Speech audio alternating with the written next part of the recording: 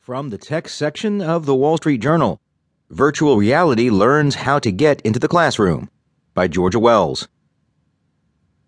Virtual reality technology is ready for the classroom. Whether teachers are ready for virtual reality is less clear. Nearpod Inc., a startup that makes education software used in 10,000 schools across the U.S., is launching virtual reality lessons on Thursday. Here's their pitch. Instead of requiring schools to invest heavily in